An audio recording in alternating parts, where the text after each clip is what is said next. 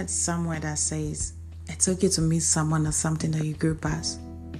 In my life at times, I've had to create boundaries from certain friends, family members, and jobs in the form of distance.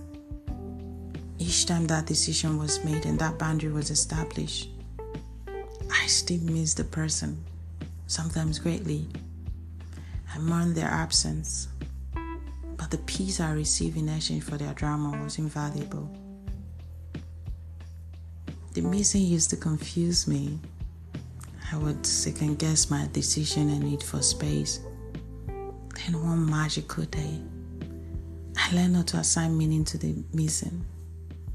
I learned to hold space for that person in the moment of missing, to send them love, to pray for them, to have gratitude for the good experience and thank God for strength, clarity, and ability to understand when something or someone is no longer supposed to play an active role in my life. Not everyone is supposed to take the whole journey with you, and it's fine.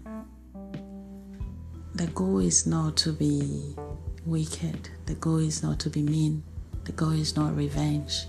The goal is to be cool. The goal is love. The goal is forgiveness. The goal is just positive vibes, high vibration and all of that. That is the goal.